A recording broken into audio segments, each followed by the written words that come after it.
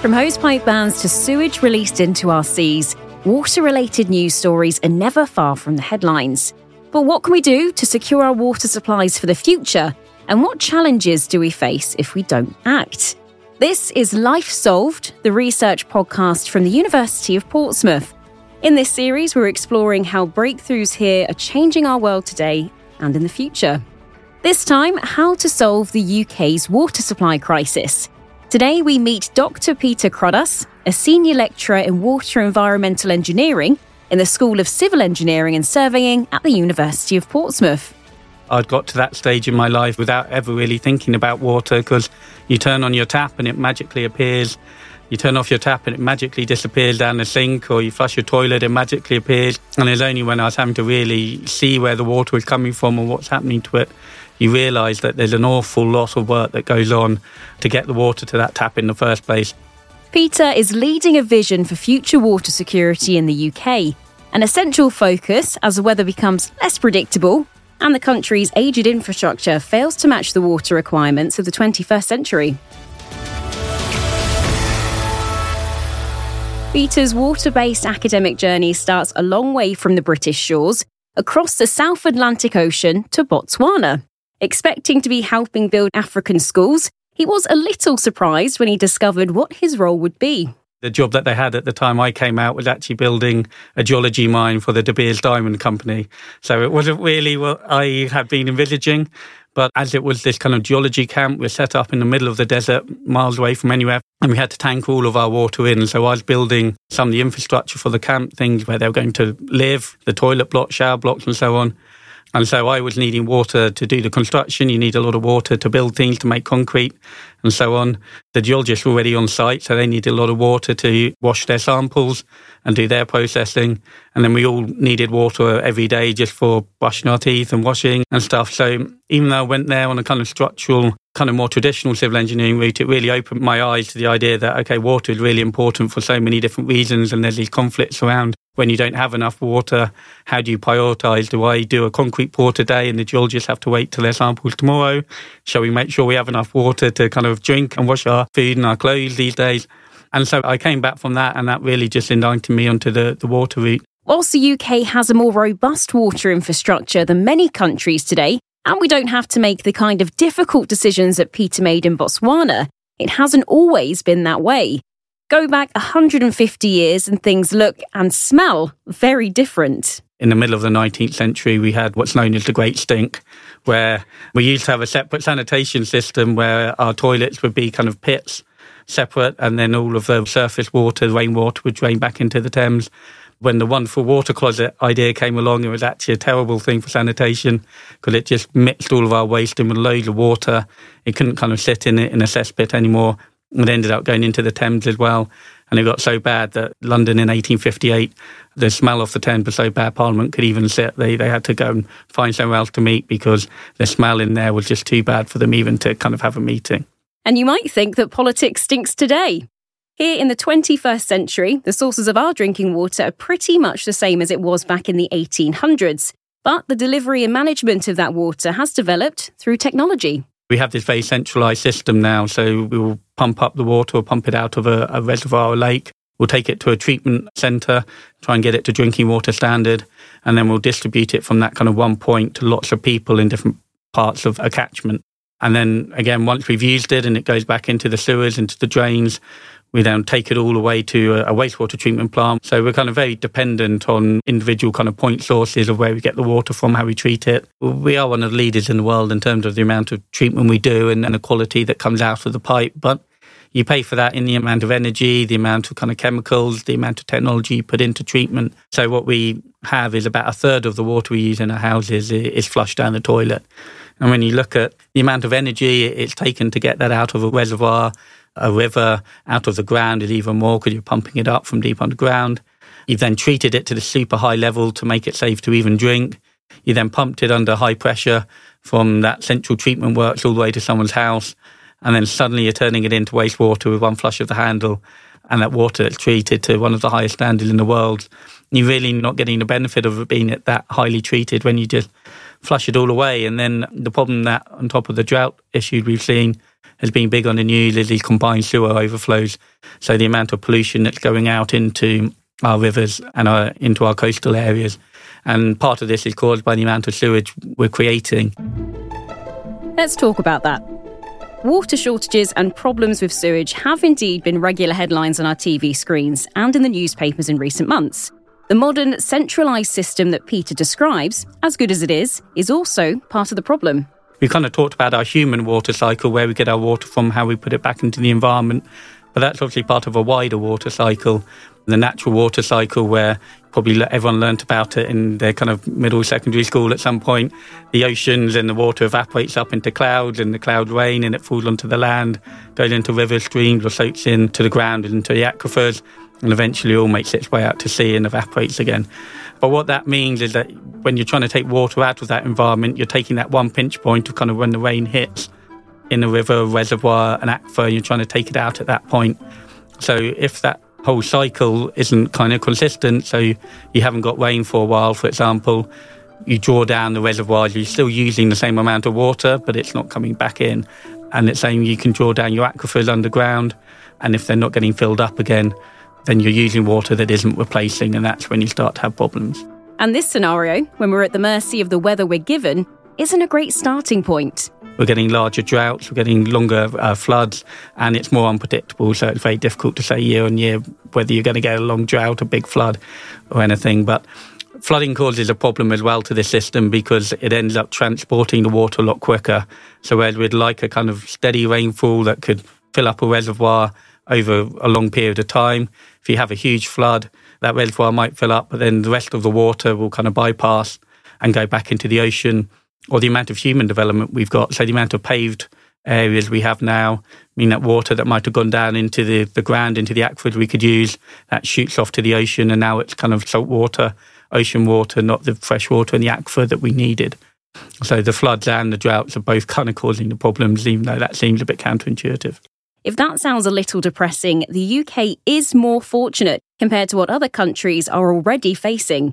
Let's head back to the African continent, where rolling water blackouts are the reality in Cape Town. So you might only get water for a few hours a day, so you'd have to kind of maybe fill up your bath and everyone would just have to bathe in that for the day, try and collect the water that you needed. And this is really very similar to work I've seen in less developed countries. I worked in Guatemala for a year, building water supplies for communities that didn't have it. And we would pipe down water from a spring that the community owned to the village, but that spring could be maybe an hour's hike away. And so if the people wanted water, they'd have to hike up this mountain for an hour, collect what they could carry. Water's really heavy when you actually try and carry a lot of it around, and then hike back down this mountain with a very heavy kind of load. And then you really get to think about, okay, how much water do I really need today? How many times do I want to go up this mountain and back with 10 kilogram weight on my head? As we've demonstrated many times on Life Solved, the easiest and quickest solution often starts with us, the individual consumers. Because the less water we use, the longer that our current infrastructure can take. So if we look at how much water we can responsibly take from our aquifers, or just how large our reservoirs and rivers are, how much water we can take from there, if every individual is using less water per person, that kind of water source will last longer, so it could get through a longer drought. There's a really fascinating example of this in Cape Town in 2017, where they had many years of a very prolonged drought, to the point where they looked at how much water was left in their reservoirs. They looked at how much water were people using and say, okay, we've got a date of a few months in the future. This is the date there'll be no more water for the whole of Cape Town. And so they put in some extreme water saving measures. They managed to actually save 500 million litres of water every day just by putting in water saving measures. It kind of showed or highlighted to those people who were very used to having lifestyles like us, of just turning on a tap, using water in the same way. Lots of swimming pools and golf courses in Cape Town. It's a very well-developed city. And they really had this squeeze which showed them how far they could go. And I think it's about trying to find that balance of how far can we go and maintain a nice lifestyle, enjoy the benefits of having water supplied to houses, but try and make the most of it. Lovely, beautiful manicured green lawns are wonderful if you have got the water for it. But if we're starting to look at a future where we have less water and it's hotter, maybe, adapting the kind of gardens we have to that kind of climate. It's a case of not trying to get everybody to go backwards into an extreme where we're not getting the benefits of the piped water supplies that we have, but just trying to really think consciously about every kind of behaviour, really, and are we doing the most we can? Because as it stands, we're all using much more water than we think we are. A really fascinating survey done during lockdown in August 2020, where about 2,000 UK residents were asked how much water they thought their household used in an average day, and 46% of them said they reckon their household used 20 litres of water or less. And so we use about 140, 150 litres per person per day. So a typical kind of 4-person household is using around 500 litres of water every day. And half of the people surveyed thought they were using less than 20 for their whole household. So this idea of this invisible water that we don't really see how much water we're using. Some of Cape Town's more extreme solutions aren't needed here yet. But without changing the way we are today, we're heading in that direction. The water cycle is extremely large, extremely complex. The whole kind of weather patterns, where the water gets stored, how it moves through. It's very difficult to just kind of look out your window, see it raining and think, oh great, that means suddenly we'll have lots of water tomorrow.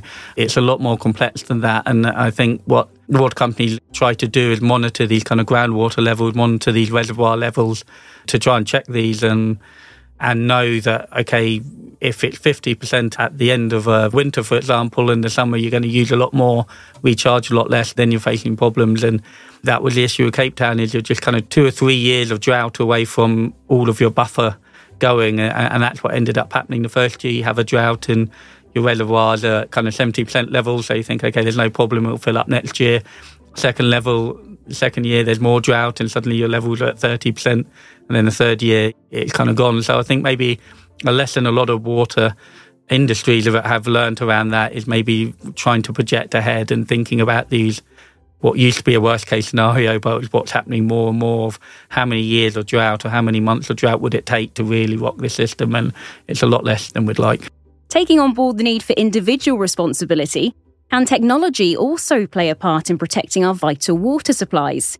Those 19th century pipes are pretty leaky, aren't they? We talked already about the ageing infrastructure we have, these huge miles and miles of pipes, both for water supply and for sewage. The water supply pipes have a lot of leaks in that system, famously now, losing millions of litres of water.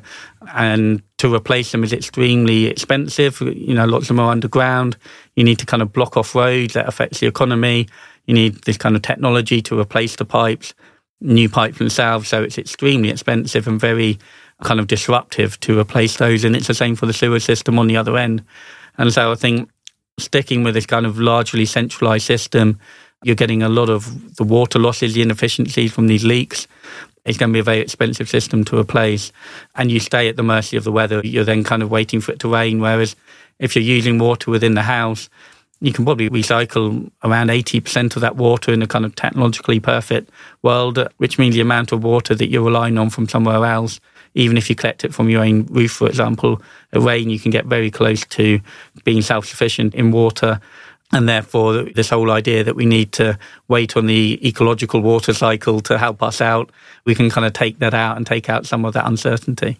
One of the biggest environmental news stories of the last year has been the release of sewage directly into our waters. Once again, a slightly decentralised system might well be the solution. So these combined sewer overflows, they're generally triggered when the baseline kind of wastewater in the sewer is added to by the rainwater, and it's the amount of rainwater that our sewer system and wastewater treatment plants can't handle. And then they have this licence to just say, well, it can't stay in the sewers, there's no more capacity, it can't go into the treatment plant. It either backs up into your house or it goes out into the lake or into the river. And so it's kind of the lesser of those two evils.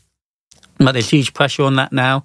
And so if you remove toilets from a sewer system, you not only remove that kind of bulk of water that's going in there, but you remove the biggest contaminant. So if we get those contaminants out of the sewers together, combined sewer overflow might have some kind of grey water, so some of your shampoo suds or something, but a lot of the most potent pollutants in there wouldn't have gone into the sewers in the first place. But despite the challenges we face, the advances in technology can give us hope for the future. The water companies can be cautious about going too far too fast, which Peter says is both a help and a hindrance. You don't want somebody deciding to put in some weird and wacky, untested, experimental facility onto the water you're drinking or what's happening to your sewage. You want them to be approaching things with caution because it's such a fundamental part of human health that you need a very low risk of failure in this infrastructure.